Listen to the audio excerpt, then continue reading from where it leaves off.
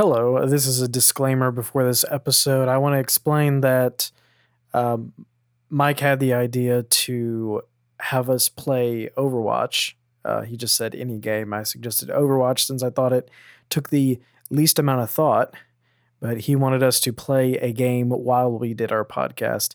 And needless to say, it is probably the least professional we have ever sounded. If you are willing to laugh at it, prep yourself for the most amount of uhs you will ever hear us make in an episode of the show. Once again, thank you for listening, and enjoy the podcast.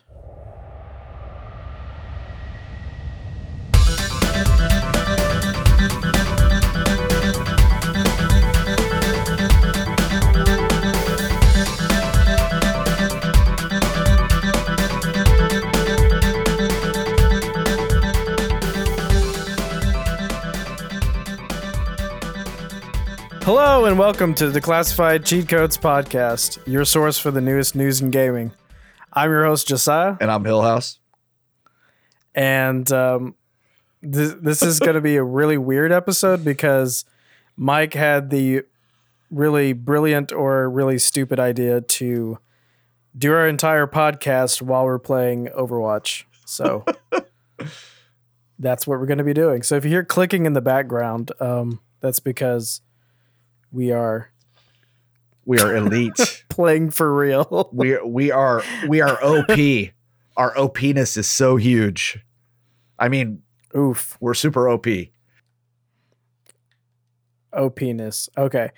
I was going to start off saying that games I played this week, I did play Overwatch because the year of the rat. Yeah, awesome started. Season this time. Lunar New Year. Yeah, it's got a lot of cool unlocks. Oh, yeah.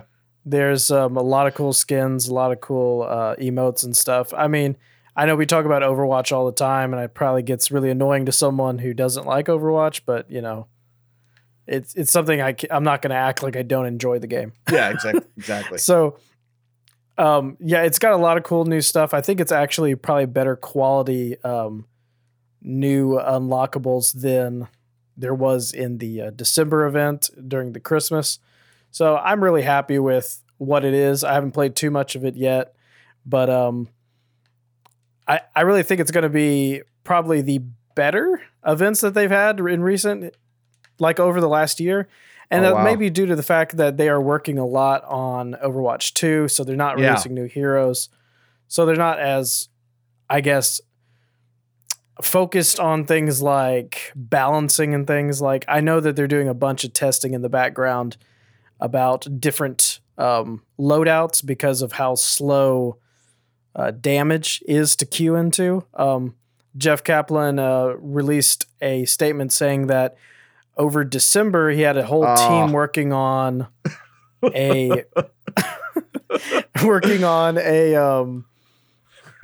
an idea of not 222 but 321, which is 3 damage, 2 supports, 1 tank. Yeah.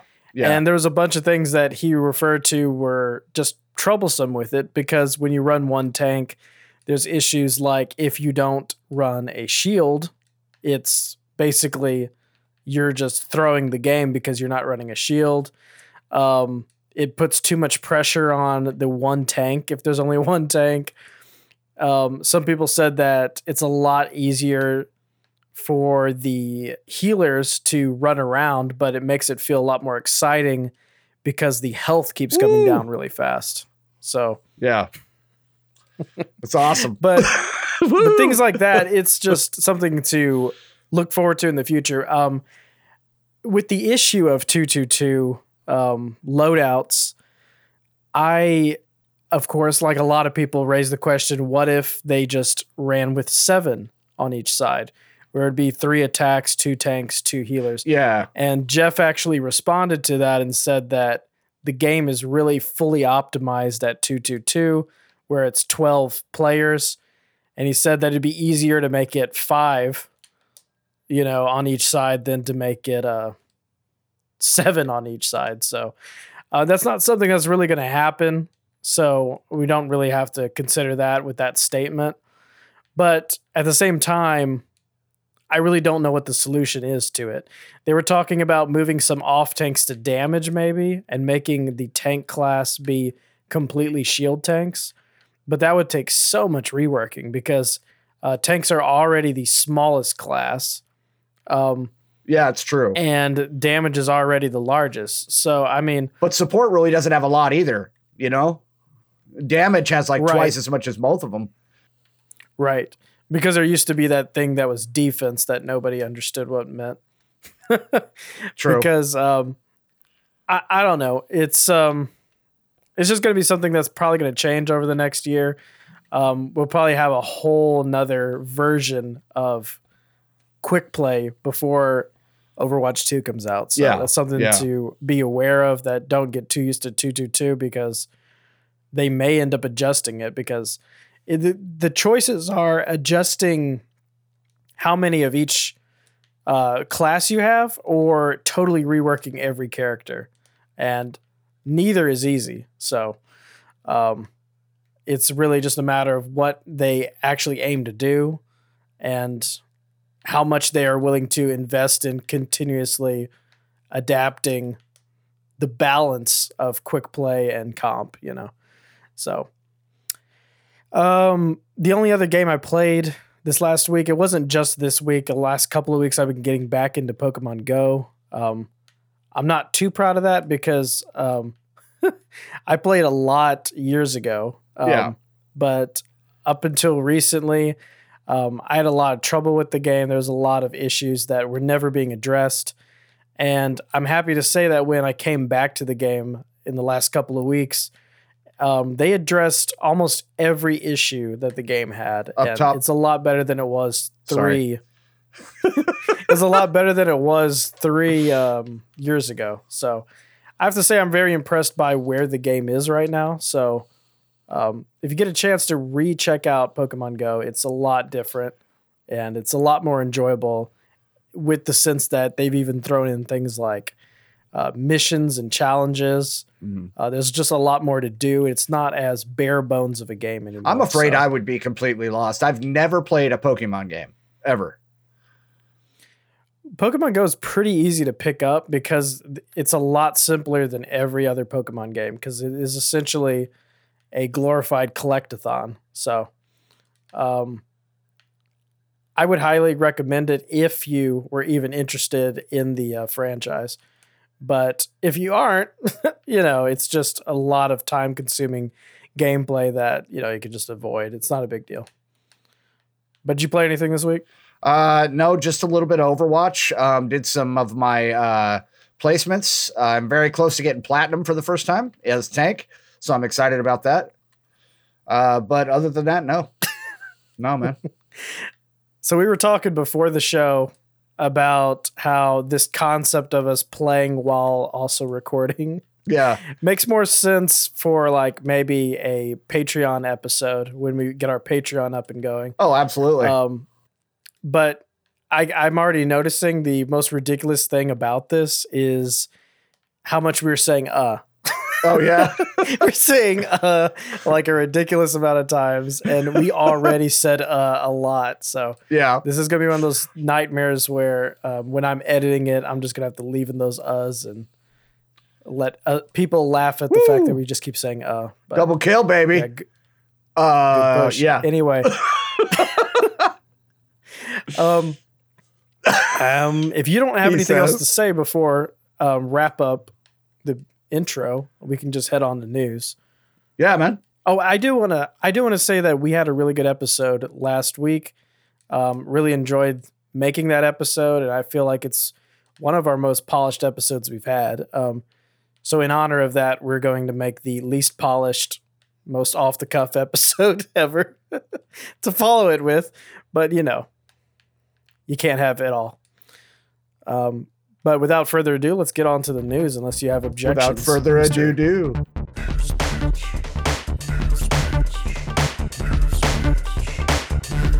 Oh yeah, it's time for the news, bitch.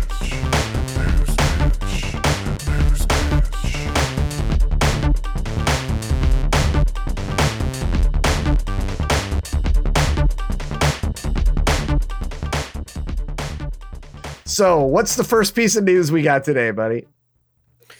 Okay, so the first thing in news is I don't know how in the world I did all of that monologuing, probably 90% of it. You did awesome, And dude. I'm just gonna say. Yeah, and I have gold elimination. So what does everybody else do? I have gold healing, dude, at almost 7K. I can't believe I'm doing better healing than I usually do.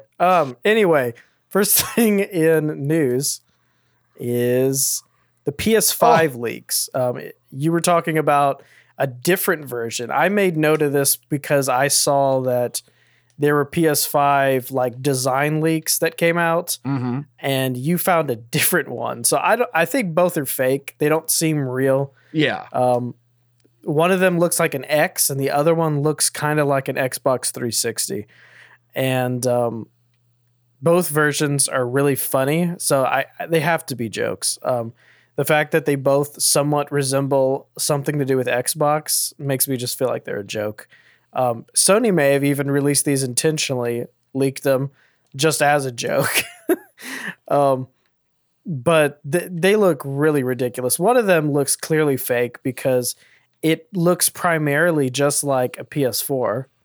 Get that bitch. Which is pretty lazy. Like, there's no way that they're just doing a PS4. Dude, they can't not be doing it like that. When I saw that first one that looked like an old PS4, like the straight up console, I'm like, no, dude, there's no way. No, with Xbox doing what they're doing on their design, there's just no possible way. And the one that looked like an X, come on. I mean, how stupid do people think we are? You know, I mean, we do buy a lot of crap. I mean, we do. It comes on the internet. We're like, oh, it's real. It's real. And then, you know, but it's not. Please, God, let it not be real. I mean, but though here at our show, I think we're pretty skeptical of most rumors. I think we play a pretty good. Damn it. I guess we just play it safe. Yeah, we play it safe because we understand that a lot of things are most likely fake. But 2019 kind of proved that a lot of rumors were real. And that's kind of weird because I hope it's not.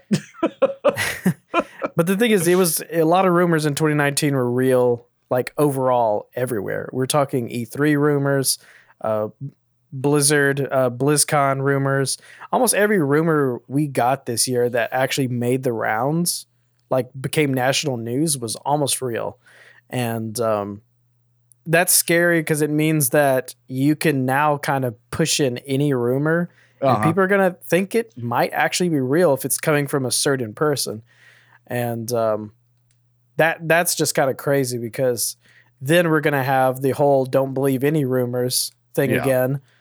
And then it's going to cycle back to all the rumors are real again. So I guess it's going to be an up and down scenario.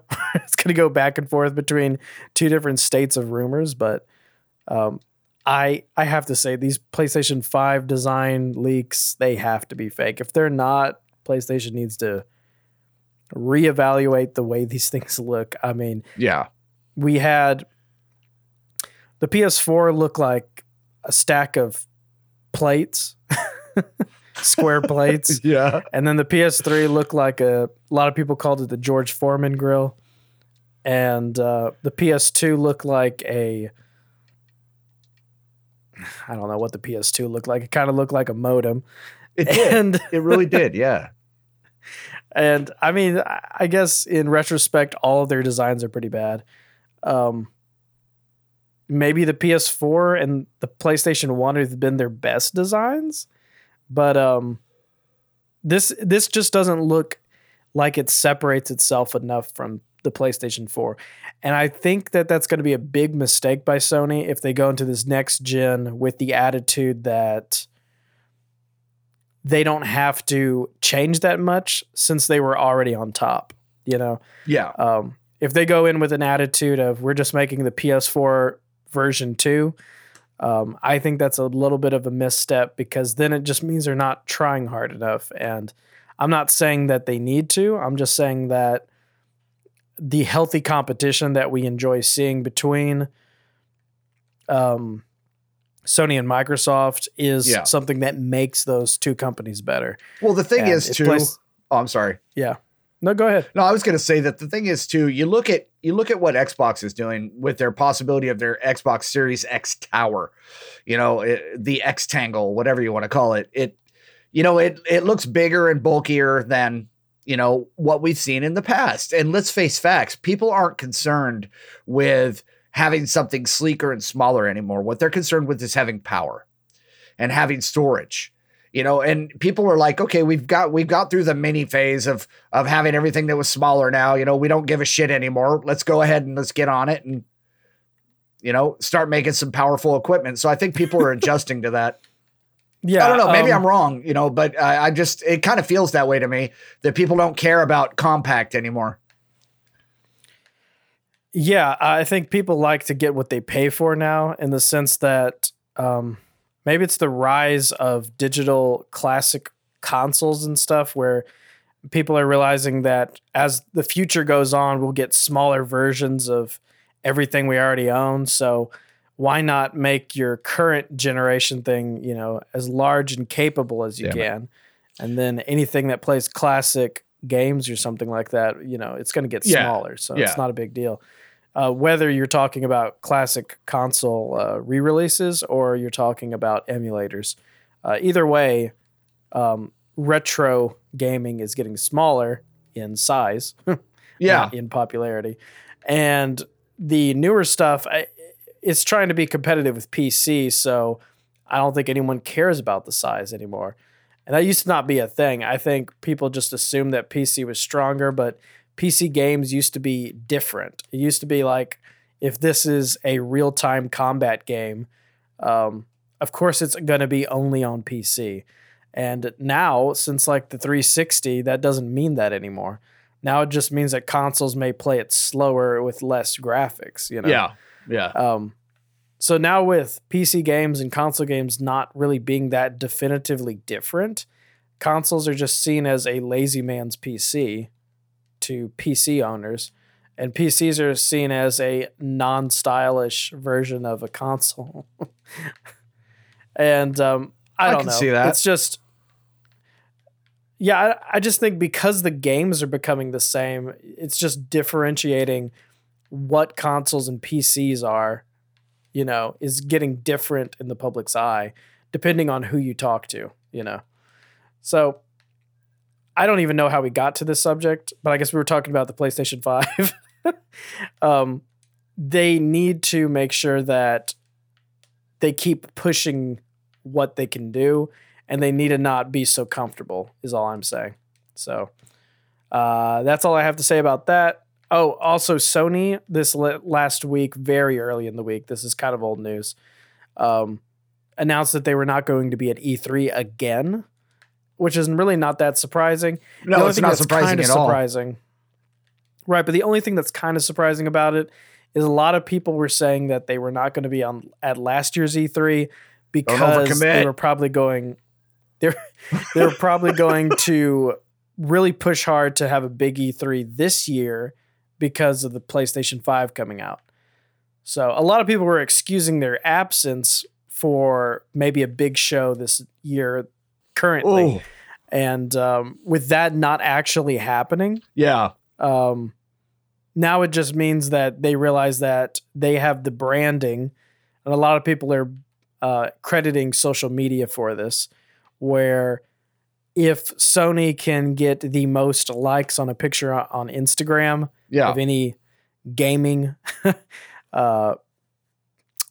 profile out there by just saying the word PlayStation 5, then that means that social media and news outlets like that are still super effective at getting your information out there. And then people like us then talking about it just make sure that the information is still there. And then at the end of the day, E3 just is kind of I don't know. I think when we think about things like PlayStation has State of Play and Nintendo has Nintendo Directs, and they happen multiple times a year, I think we're getting to the point at which E3 just doesn't really serve more than a reason to have really cheap sales in the summer. It's just becoming more of just a convention, and I don't know. Maybe E3 needs to be rebranded to stay relevant. But we talked a little bit about this last year when we first heard that they were not going to be at E3 last year. And we were talking about the future of E3 and like whether we still even needed it. And the thing is, obviously we don't need it, but at the same time, I know there's a lot of people that for sentimental reasons want to hang on to E3's existence, you know? So if that is the main push to keep E3 around, then they're going to rebrand what the actual event is to make sure that those people can still get the same sentiment out of it, you know? So Yeah. that's really all I have to say about that.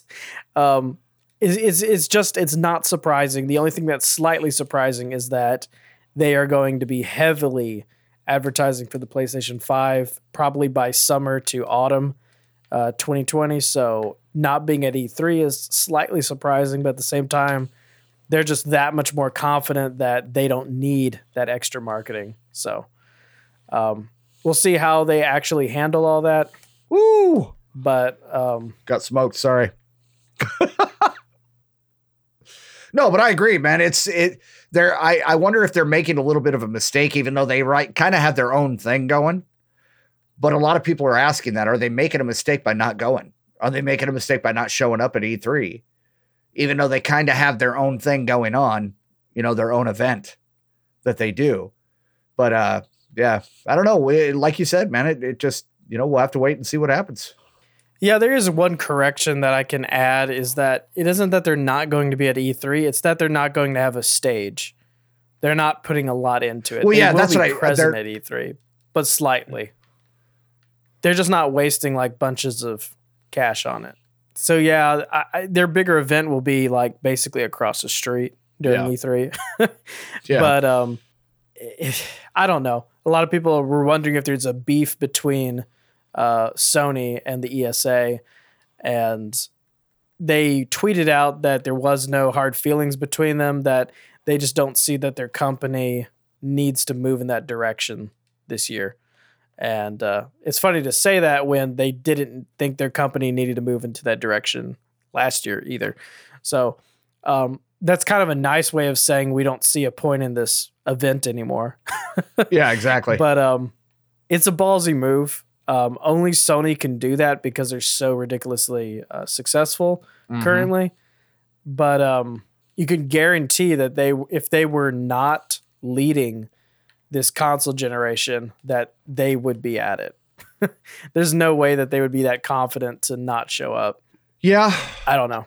It's not that they're ungrateful. It's just that the thing is, I see it completely fine how they're doing it, because I see it as they are very successful and what they're doing is what's best for their business. And they really don't need to be at E3. People won't even care.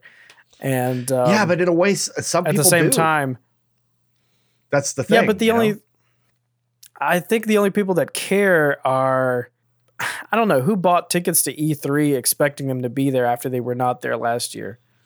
Yeah, it's true. I mean, I probably would. I think people are more concerned that Sony's power could somehow weaken interest in E3 overall, which is true.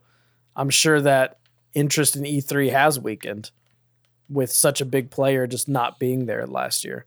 You know, I'm having trouble with segues while I'm playing. I do have to say that. I'm fine talking, but segueing to different subjects is like ridiculously hard. What was I going to say? Okay, so there's more rumors. I was talking about the rumors about the PlayStation 5's design, but there's another rumor that Nintendo is working on a new Paper Mario game, which is really big news because Paper Mario fans really are looking for a game that's as good as Thousand Year Door. To be honest, Paper Mario games are always good, but they have not been like classics since the GameCube. And if Nintendo could release a new Paper Mario for the Switch that rivaled how good the Paper Marios were on N64 and GameCube, then, you know, we're in for a treat. Forced her off the edge. Love it. Yeah. Sorry, I lost my trail of thought because I had to boop that Rissa off. But anyway, that's all we really have on Paper Mario. It is literally just rumors. We really have no confirmation that it's actually a real thing. It's just really cool if it was. We'll keep you updated on that because if it is real, we'll probably hear about it in just a couple of weeks. That's how, rumors work. I wanted to add that the Epic Games launcher has a new game available. It's called Horus. It is a 2D platformer. And by platformer, I mean a real platformer. A lot of times I say that there's new retro 2D platformers, but a lot of them are just slightly platformers. They're really just side scrollers. This game is completely a platformer, tons of jumping, tons of timing. It got really good reviews when it came out, so if you get a chance, go download that. It's for free on the Epic Games launcher. I'm not even looking at the microphone. This is going to sound terrible. I think it's going to be a lot better than what you think it is. Oh my gosh. I really think it's going to have tons of dead space, so I'll figure that out. Have you heard of all of the controversy about Blythe? Nice job, dude. All the controversy about what? About, is it Blythe or Byleth? Byleth. Byleth. Yeah. So anyway, Byleth was released, well, not released, but announced as the last new fighter in the Super Smash Bros. Ultimate Fighter Pass.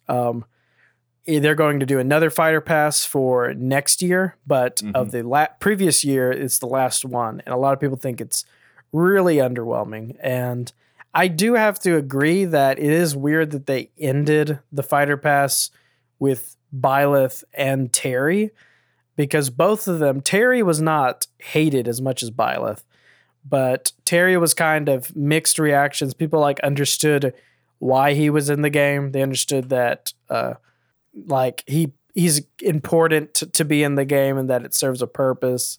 Yeah. And people understand the significance of it. But then Byleth, a lot of people are just torn apart about it, because I guess everyone wanted Dante from Devil May Cry. And I don't understand this, because I understand that people can get their hopes up for things, but at the same time, all of these fighters were already planned out, and they already knew which ones they were releasing in the Fighter Pass, and they already knew which ones they had the rights to use, and they were just basically putting the finishing touches on it and then releasing them periodically. Yeah. So they didn't just make the decision to do this. This has been probably over a year that they knew that Byleth was going to be it. And I understand that people are upset and they're trying to take their anger out on Twitter and stuff. But at the same time, this decision was made so long ago that any type of rant you go on is not going to change anyone's mind about what they're going to do in the future. Yeah. Maybe way in the future, but in next Fighter Pass, they've probably already decided what those are. The next Fighter Pass is going to be either 6 or 7 new fighters for 2020, and I think it's 6. And that they already know what all those are. The idea that they haven't released who they are is just to build up tension of who is it going to be and stuff. And that's part of the excitement of it. And I guess people are just upset because maybe it's because it's the last one in the Fighter Pass, and people know that if they don't like the last fighter, that then they have to go buy another Fighter Pass. I don't know. It's just weird that they didn't save something like Banjo for the last one.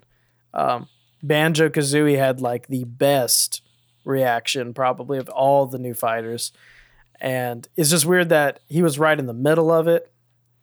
And instead they ended with probably the 2 most lackluster fighters that they could.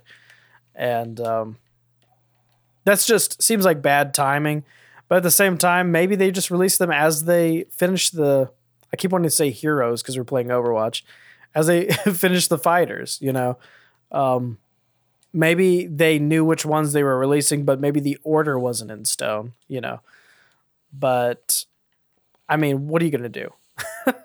At the same time, you're buying it all in one pass, and I don't understand people being upset because it doesn't seem like there's any end in sight. It seems like they're going to keep updating Super Smash Bros. Ultimate until there's another Smash Bros. It is such a successful game, and people are loving the Fighter Pass that I don't see them stopping it. So, I mean, I get that people paid $25 for it and they want really good fighters, but at the same time, you know, they're just going to keep doing it. You knew what you were paying for. You paid for it before time, and you hope that there are going to be really cool fighters. But at the same time, there's no way that any Smash Brothers fan was not going to buy it, you know?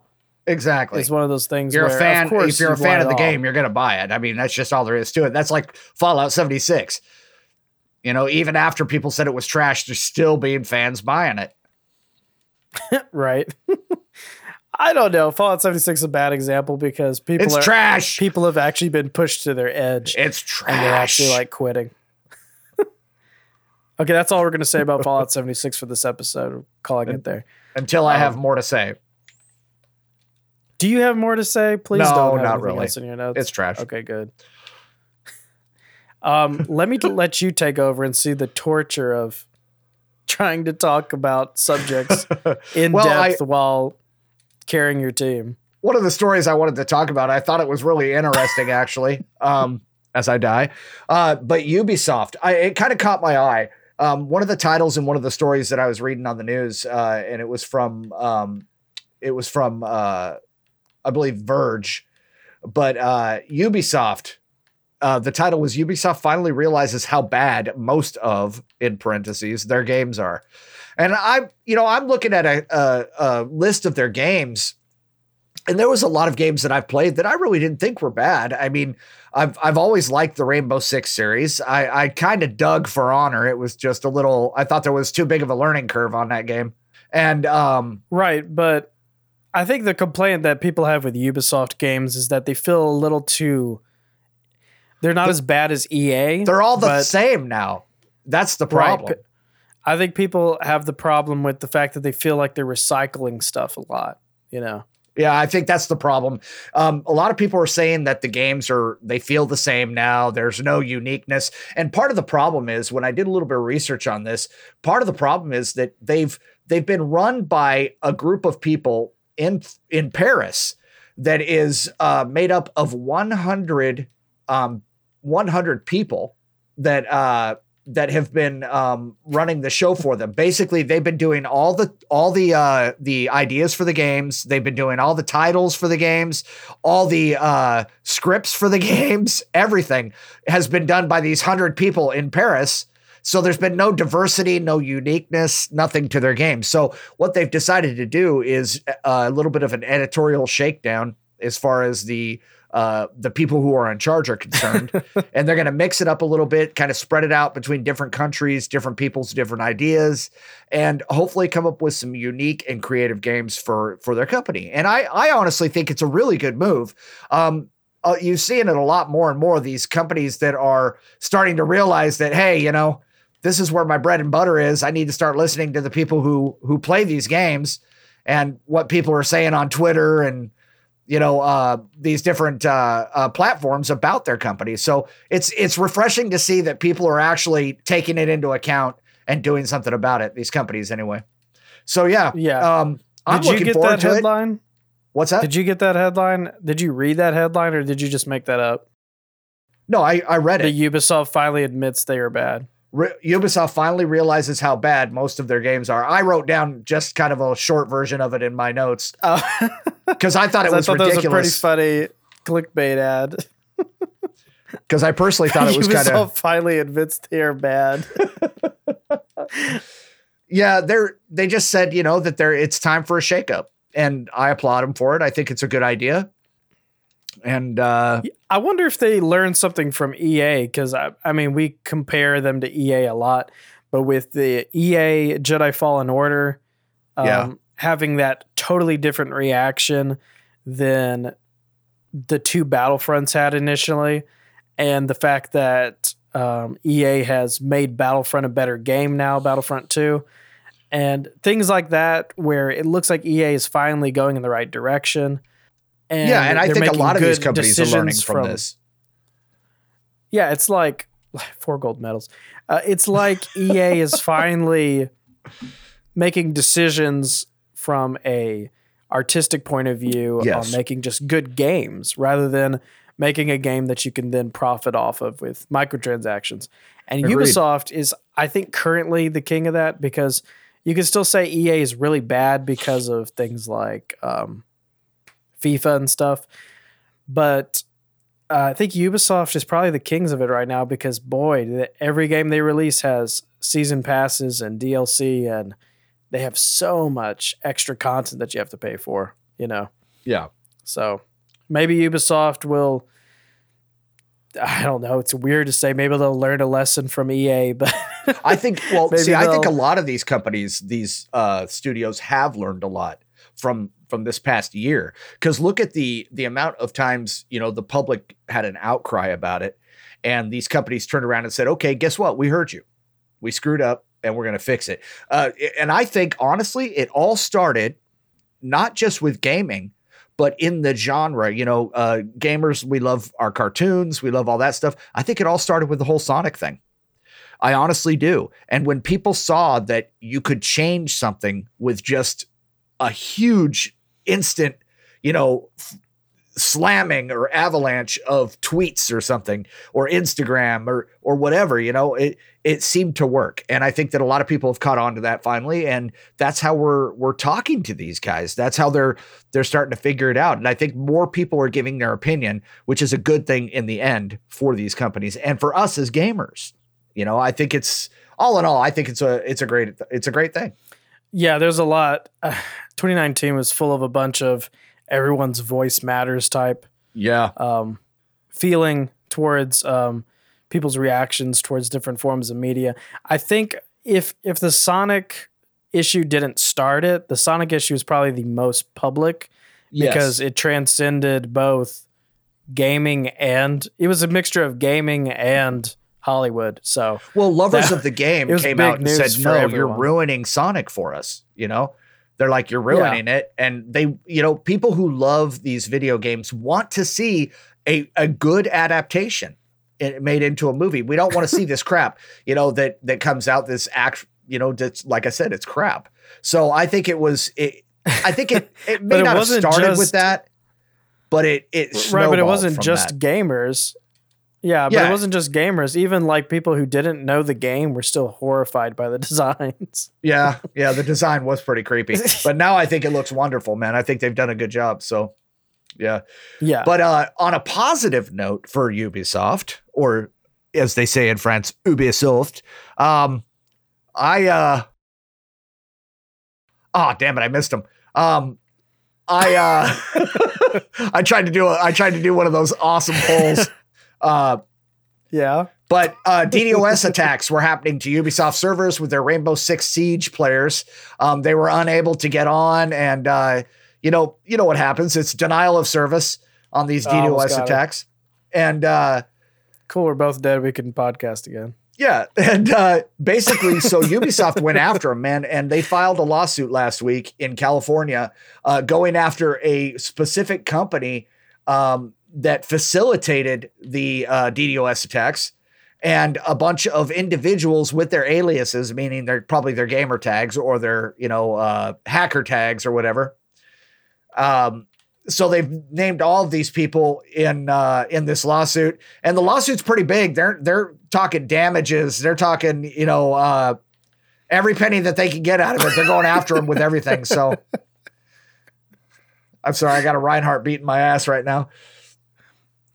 So the Okay. lawsuit is seeking damages, legal fee costs, as well as the closures of the websites, and Yeah. they're naming as defendants or people that are going after them also. Basically, all the people that are in their Rainbow Six servers. They're just telling them that, that this is it. We're coming after you. So, Yeah. another good move for Ubisoft or whatever you want to call them. They're trying their damnedest to do the right thing. They're trying to figure out a way to come up with a better way to make better games or something unique. And then they're also at the same time going after these people that are hacking their websites, thinking that they're easy game, free target, whatever. Yeah. Ubisoft or Ubisoft, whatever you call it. I've always said Ubisoft. Ubisoft is an interesting company to talk about. We might do an episode just on their history, because I think what happened to Ubisoft was Assassin's Creed was so ridiculously big Yeah. And they milked that franchise so dry that I think their company grew faster than they even knew what to do with it, you know? Yeah. And it's not just, there's no one to blame for how recycled some of their games feel. It's more of because of how big Assassin's Creed was, there was a lot of money coming into the company, which attracted a lot of really good talent and probably young new programmers and designers. You got a lot of new games in short period of time, but at some point you start running too thin, you know? And I think in the last 10 years, Ubisoft has a ridiculously large catalog. I mean, when you look back at it, it's just enormous. And it'd be really interesting for us to like delve into that in another episode, you know? Yeah. I'm looking at the maybe we can do lawsuit that right now. sometime. It's pretty big. They are asking for a jury trial, and they have named several people individually, and it looks like Blazer Ops Services, run by Lightning Man 420 or something. Oh my God. So yeah, it's Isn't a it bunch weird to see that stuff in like a lawsuit? You see is- like gamer tags and it is kind of weird. Yeah, usernames. it's kind of weird. But I mean, you know, We would like to call ass. We'd like to call Ass Licker 74 up to.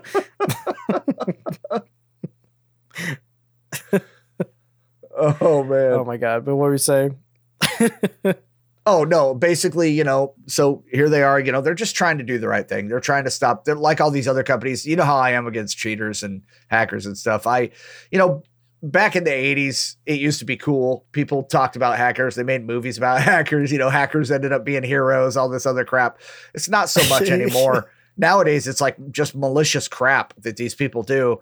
And they, you know, they get off on the way that it hurts companies and hurts individual people, you know, that are just trying to have a good time and trying to make a buck. And, you know, it's a shame that it's come to that.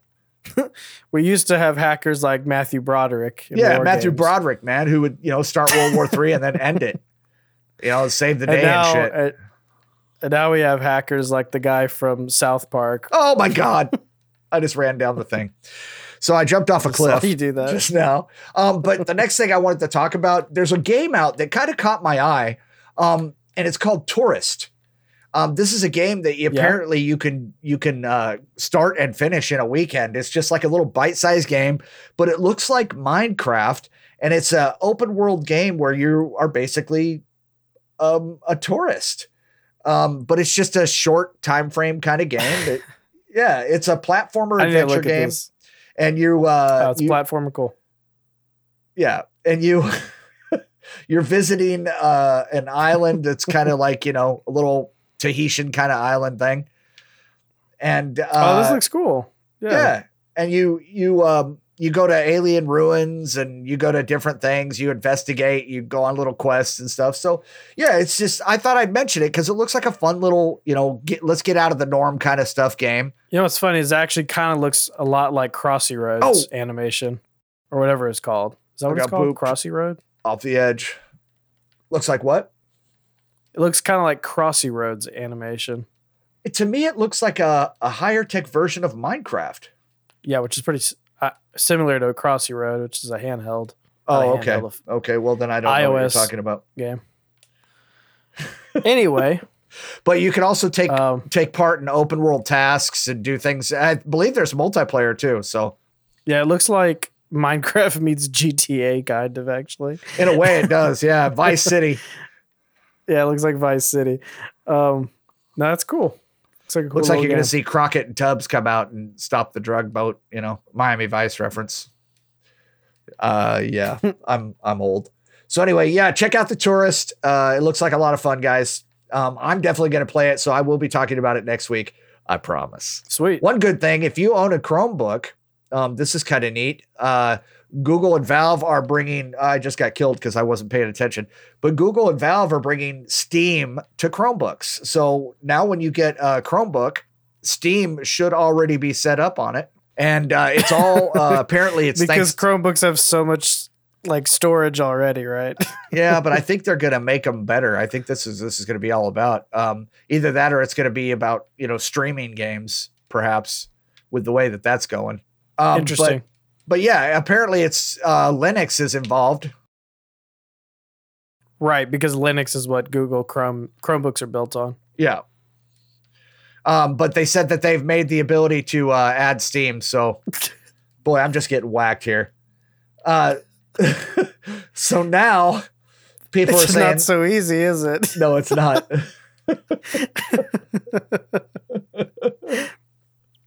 I'm just choosing to suffer while playing and to make the conversation keep going is what I'm doing. But I'm still getting tons of golds, not to flex or anything. Yeah, they said that even though, this moves up the possibility of being able to, they said that even though this opens up the possibility of being able to game on a Chromebook, it doesn't mean that they're going to get away from their basic plans as far as their basic models that they make right now, which is, it's all based on affordability. And so having something that's going to be, enabled to run these games, that's why I think they're going to be going in the streaming route with a Chromebook. Because I don't think they need as much power while they're streaming a game. It's more about video card compatibility, I would think, than actual computing power on a streaming. Isn't that correct?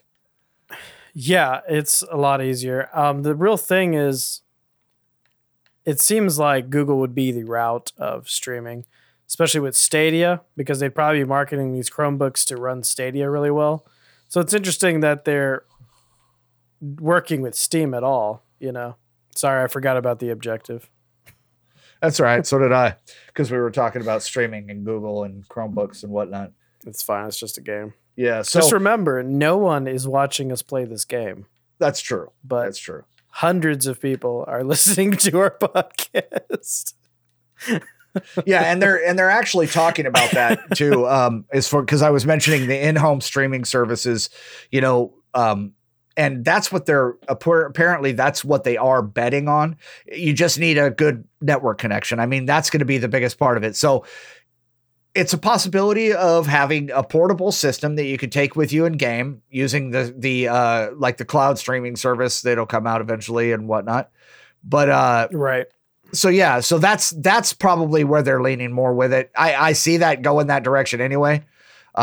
Most of these games are going to be streaming here in the next year or two, so it's definitely the way of the future, streaming games. So yeah, it's coming to Chromebook. Whoop-de ding dong. Try not to die. Give me 1 second. Okay, now I'm dead. So I just think it's interesting that they're working with Steam when they're pushing Stadia still pretty hard. I know. And that's one of the things that kind of came to question is because I have a story about Stadia also. And when I was looking this up, I'm sitting here thinking, well, wait a minute, Google Stadia, but Chromebook and Steam. And isn't Steam, is Steam the one that's associated with Amazon? No, it's Steam. Steam is just Valve. As far as I know, Amazon and Steam have not teamed up yet. If they do, then that would be really interesting. Especially with Amazon has their own division of gaming called Amazon Games. That's true. But Amazon doesn't have hardware yet and doesn't have... What am I getting them mixed up with? I don't believe they have. Them? Yeah. Go ahead and do your story on Stadia, though. I'm interested on that. Well, Stadia is talking... Teasing. They wanted to... they said their goal this year is to add 120 games in 2020 to the Stadia library. Right. 10 of those are going to be exclusives to Stadia, which is interesting. So obviously they've got some big plans, and obviously for them to make an announcement like that, they probably have these games, in the works already. Right, but as far as I know, is they just got these studios. So I'm not really sure if we're going to see these games anytime soon. Well, yeah, they said it's this year. Let's see. And they talk about part of this happening in the first 3 months of the year. They're not saying exactly how many games that they're putting out in the beginning of the year to be, like we were just talking about. However, they're working with more partners in order to bring more games than just 120 into their library. 120 games though in a year, That's a lot of fucking games. You know what I mean? Yeah, I really don't know the numbers on things like Game Pass, like how many games that Game Pass gets over a course of a year, because I know they move games in and out. But 100 is a lot to change, because like Game Pass starts with 100, and then they cycle out probably 10 every month or something. So they may have 100 different games added in a year, but they also, you have to remember, they have that 100 that they've just started with. Well, some of these games are coming. They're supposed to be coming in February. And I know that at the end of the month, they're going to drop an announcement about what games they're bringing in. So that should be exciting also. At least we'll have a heads up as to what they're going to be offering. Because I'm actually interested in the Stadia in getting a streaming service. I'm interested when they release they need to release a new Chromecast. Yeah. Because as long as they're promoting Stadia as a replacement to a console and their Chromecast Ultras are still overheating, I don't know. They need something that's more built for Stadia. Yeah. Even though they claim that you didn't need a console. This is really sucking, guys, and I apologize because I am lagging. I'm trying to play a game and I'm trying to talk at the same time. So lesson learned. Lesson fucking learned, man. Yeah. Oh. That's why I think this works. I think this works for Q&A a lot better than us discussing stories. Yeah. Like, you mean Q&A each other or with a guest? The Q&A with audience. Oh, I got you. Patreon episode. I got you. Yeah. This is ridiculous. Yeah. So Google said towards the end of the month, like I said, they're going to share more about their games. But they are adding a bunch to the Stadia Pro in February. And yeah, I'm interested to see what's up, man. I can hear when you're getting distracted. What's that? I can hear when you get distracted. It's really funny. Oh, that's the first game we lost. We were 3-0, actually. Believe it or not. We were. So let me wrap up my news. Wrap up your news. It's all about safe news, dude. We were talking about how a lot of different companies, even not in gaming, are opening up to the idea of making sure that the quality is up on products rather than just, making sure it gets released on time. And we were talking about the Sonic movie and all that stuff, which made me almost want to go to this story already, where 2019 was not just the year of people giving their reactions to how they feel about things, but it was also the year of people realizing that it's better to wait on a game than have something that's unfinished. And that is pushing even more into 2020, because in this last week, we had 3 major titles get delayed. And some of them, some of them were delayed after already being delayed. Yeah. The big one is Cyberpunk. Yes. Was delayed from April to September. Mm-hmm. That's a really big delay. That makes it even crazier because we've heard about this game for over a year and a half now. This game was first teased back in 2018, I believe. So it's getting up there with really long production times. But the thing is, we're talking about a game that is probably going to be game of the year, and I don't think anyone wants this game to not be that. So at the same time, I think if it was a couple of months, people would be more understanding, but April to September is a long time. And I think I can understand why people are frustrated with that, because I told you about 10 episodes ago that you could pre-order Cyberpunk already. And I said that was really stupid because what if it never comes out? Well, those people that already spent $60 on this game by pre-ordering it, they now have to wait that many more months. Yeah. So I'm not saying that it's not going to come out, but it's one of those things where, like, there's people that when this game comes out, they purchased it a year before it came out, because I think those pre-orders on the Xbox store are already up in like August. Oh yeah, So, yeah. That's gonna be crazy. You're gonna be like, man, I bought this game a year ago. Finally getting to play it. But at that point, it's almost crowdfunding, you know? Yeah. I agree. The next one that was delayed was Final Fantasy VII. Yep. Was delayed from March 3rd to April 10th. That's about a month and a week. So not that big of a delay, but what's crazy about this one is we were within a month and a half of this thing's release. Like, that's really last minute. Yeah. When we talk about delays, it's usually not within 2 months, because I can guarantee you there was already physical promotional material probably made for this game. Stuff that was supposed to be put up on the sides of retail stores and game things. You know, it's just, they probably already had a bunch of stuff printed with the other date. There's probably things already scheduled to be put out on that other date. And what's crazy is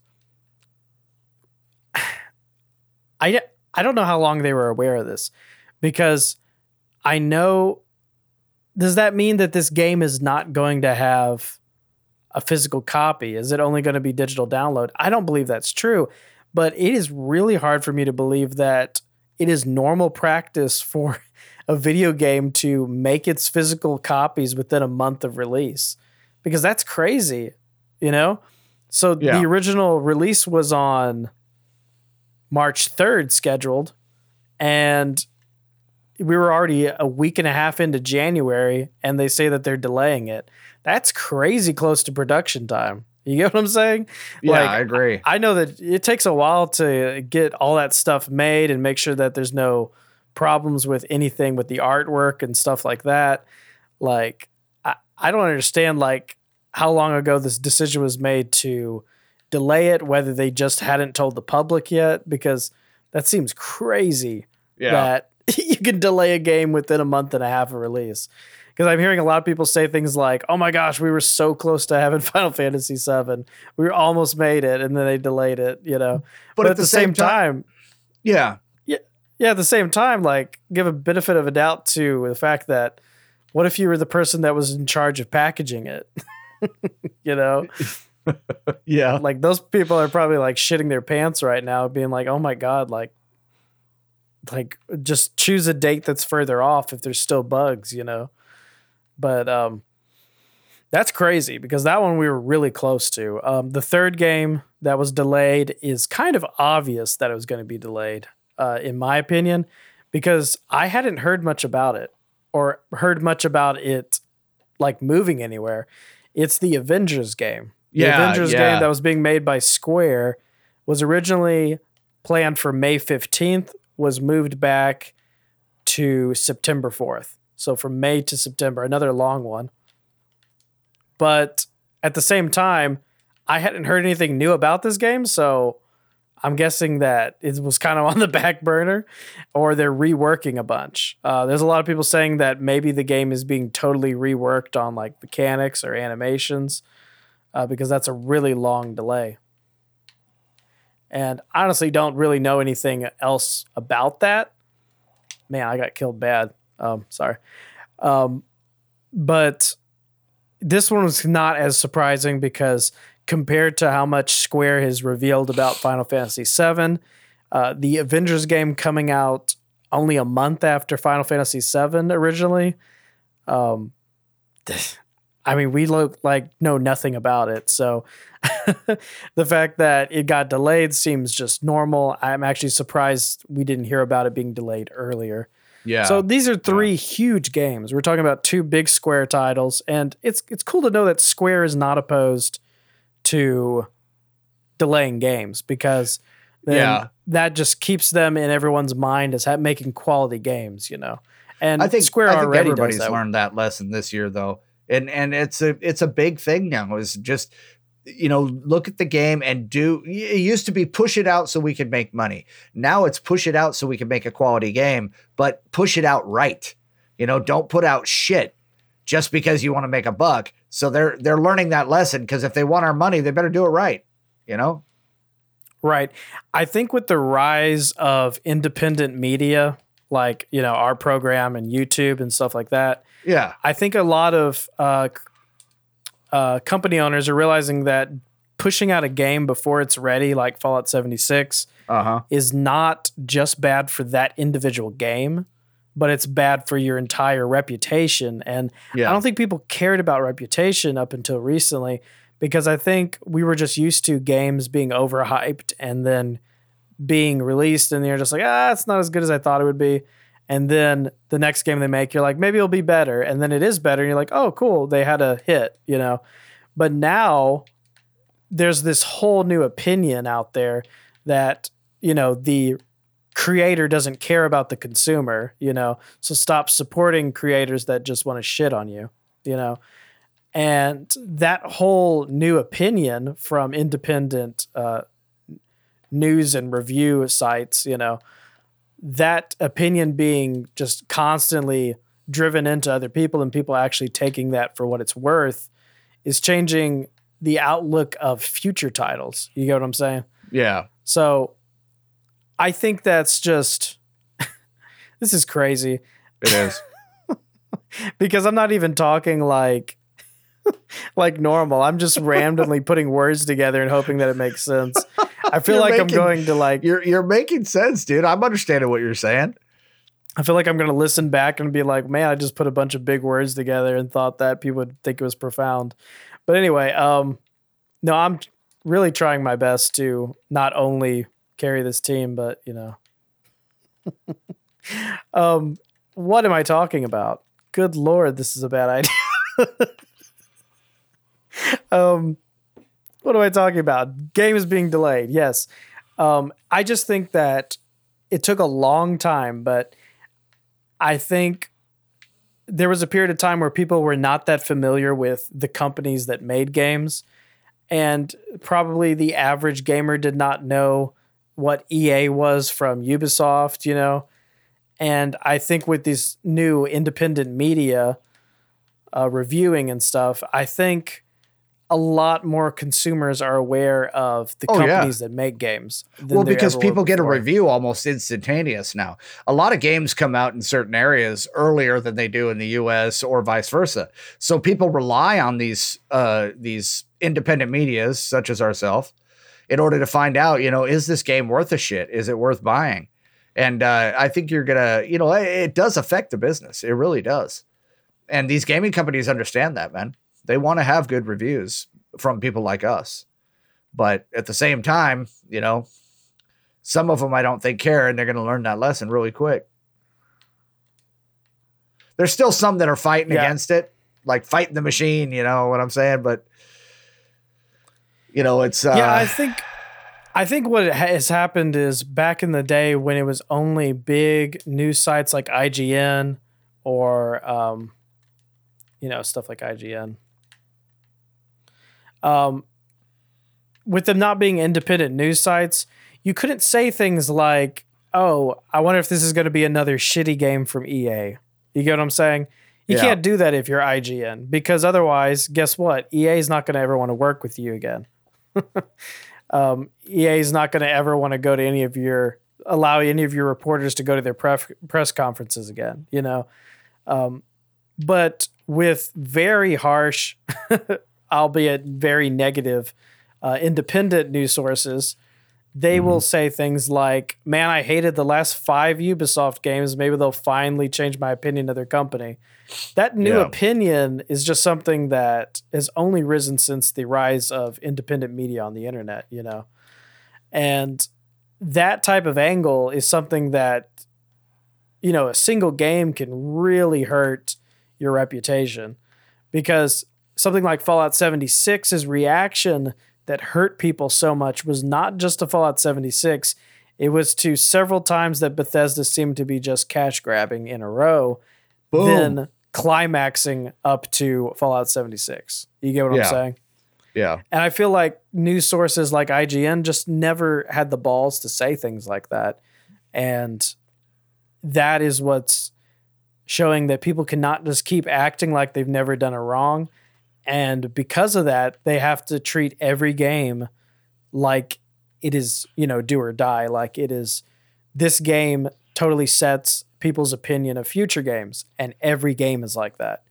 And that opinion is not very common a couple of years ago. But I think 2019, maybe even 2018 hit companies so hard with backlash that I think we're finally seeing people take responsibility. And Square Enix seems to be taking a lot of responsibility in the sense that they do not want to put out a game that people will forget about and will be in the bargain bin within a year because they decided to just cash out of their investment rather than take a little bit more investment into it to make a game that will double in profits because of replayability. You get what I'm saying? It's one of those things where it's a big risk, but I think we're done with companies that have a game 90% done, just throwing it out there and hoping that it makes the money back that they spent on it. I think companies are a little bit more willing to put the game over budget to make sure that the rest of their catalog doesn't also suffer, if that makes sense. Maybe I'm finally making sense. I agree. I mean, they're learning, the bottom line is they're learning the lesson. And the lesson was that don't do what we've done over at, these like EA and whatnot. You want to make a good game, yes, but you also want to make something that is going to, age well, that people are going to continue to play so you can constantly make money off of it. And if it's going to be a series, well, then that's what you got to do. Right. Definitely. And that's really all I'm going to say about that because I feel like I'm just being very repetitive with what I was saying until I finally actually said what I was trying to say, despite, being distracted. That's really all I'm going to say about that is just these delays are really big. Some of these games are, every one of these games is probably a contender for Game of the Year. Maybe not the Avengers game because people are not used to good games being attached to IP like that, but maybe Square will prove them wrong because Rocksteady did it with the Dark Knight games, whatever they're called, Arkham Asylum games. Yep.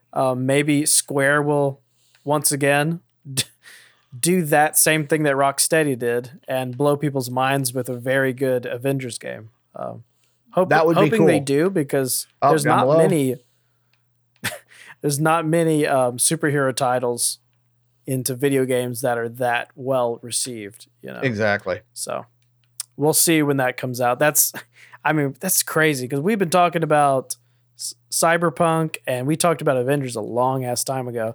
And guess what the delay means? It means we're going to talk about them that much more.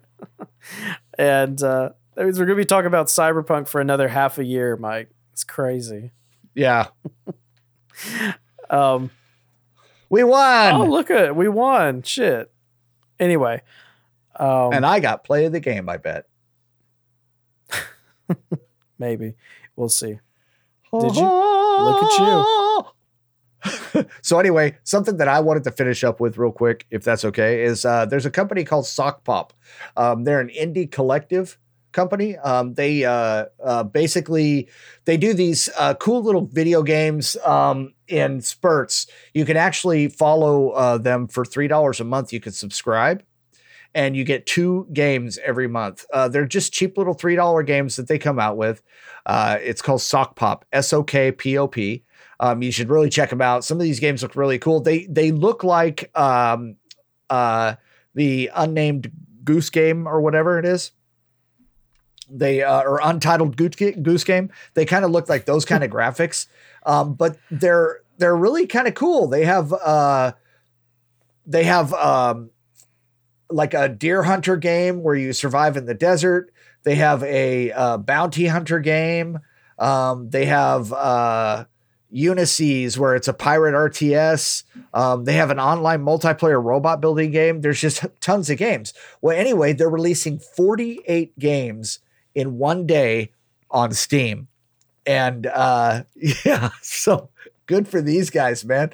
It looks like it's just 4 guys that do this stuff together and a bunch of young kids that are kind of making something out of themselves. So yeah, check it out. It's Sock Pop, SOKPOP, Indie Collective series. There's 48 games that they released on Steam. There's a whole bunch of cool bundles you can get. If you buy everything in one gigantic bundle, it's 40% off. So yeah, check it out. They have different seasons you can get also. Those are 25% off. And, or you could just, like I said, buy the games individually for $3 a piece. So check it out, man. Sweet. Sounds really good. I said, check it out. Last thing. Okay, cool. I'm sorry. Last thing in news that I have, and I guess our last piece of news for the episode, is really exciting, really fun news. If you have not already heard of Super Mario World, which is going to be a theme park in Japan, that is opening this spring, and the whole concept of it seems really cool. What I'm more excited about is we are going to be getting okay, this is planned. So I guess if it bombs in Japan, we may not get it. But if it's successful in Japan, they are already planning in 2023 to put a Super Mario World in LA and in Universal Studios Orlando. So 2023, we might be able to go to the Mushroom Kingdom, and that's going to be really cool. That would be cool, if you can go look up videos on this, it's not very... it's not really literal, the video that they've released on this, because it's not really how it's going to end up looking. It's like very animated. Yeah. But the whole concept seems really cool. They've also announced that they're including a way of receiving achievements within the park. So you'll have a wristband that tracks your movement and tracks like what you do at certain areas, and you can receive achievements for doing things at the park. So that's pretty cool. The joke very cool. The joke that's going with the achievement thing is that Nintendo doesn't have achievements on the Switch yet, but they're going to have them at a theme park. So yeah, take that for what it is, but maybe they'll finally get achievements on the Switch. Very cool. Very cool. But this seems like a really cool idea. I mean, I've already been thinking about going to Universal Orlando. I've never been. But now I know I need to also go in 2023. So there you go. This just seems like a really cool idea. I don't know. I mean, if I was capable of going to Japan when it opens in Japan, I would really be down to go there. That sounds really cool. Yeah, it does. It really does sound cool. I love Japan. I've been there before. Great country, great people. Absolutely love it there, man. It's one of the best times of my life I had there. Oh man, I got killed. Damn. Damn, this was one weird ass episode. Yeah, it's gonna sound crazy because when I'm editing all the dead space out, people are gonna be wondering why we're like pausing. I don't think there's as much dead space as we think there is. I think there's quite a bit. But yeah, quick episode. We just really had news this week. I think we were looking at some more guests to have on soon. And what do we have in store? Anything on deck?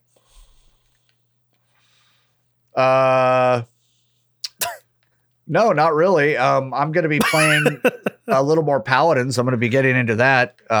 Yeah. Don't really there really isn't too many more new games that have caught my eye. I was thinking about playing the Untitled Goose Game because I've heard a lot of really good things about it from people that I would never thought have played a game like that. But yeah, so I'm thinking about checking that out, seeing what's up with that.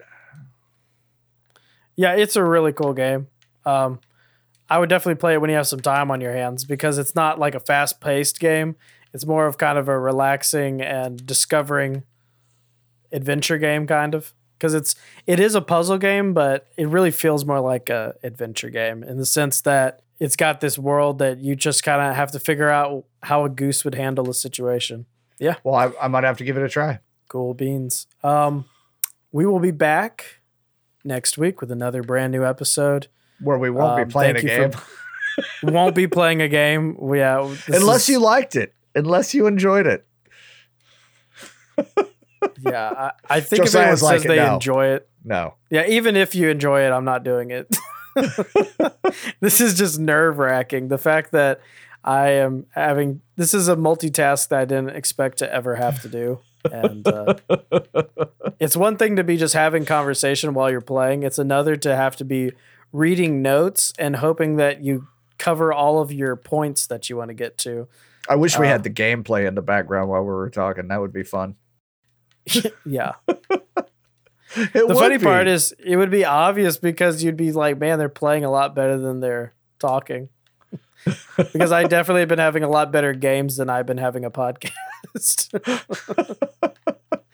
But thank you for bearing through this social experiment. We'll call it that. Isn't that what the kiddos call it? Okay. Yeah, sure. The kids are calling it social experiments nowadays. Yeah. I have transcendence.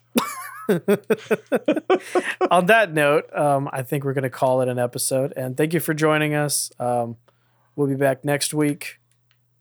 Same declass time. Same declass channel. Always remember to keep it real. Wrap it up. It's better to play with a group than with yourself. What is it? Stay thirsty, but don't act thirsty. Yeah, that's it. Oh, look at you. You're dead. Oh, shit. Okay. All right. Good job. That's an episode. Was that an episode?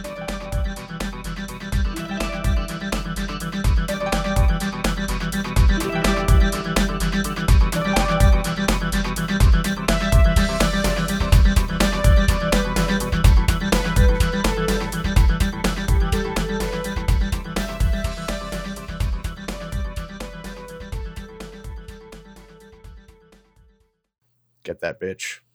Cool. We're both dead. We can podcast again.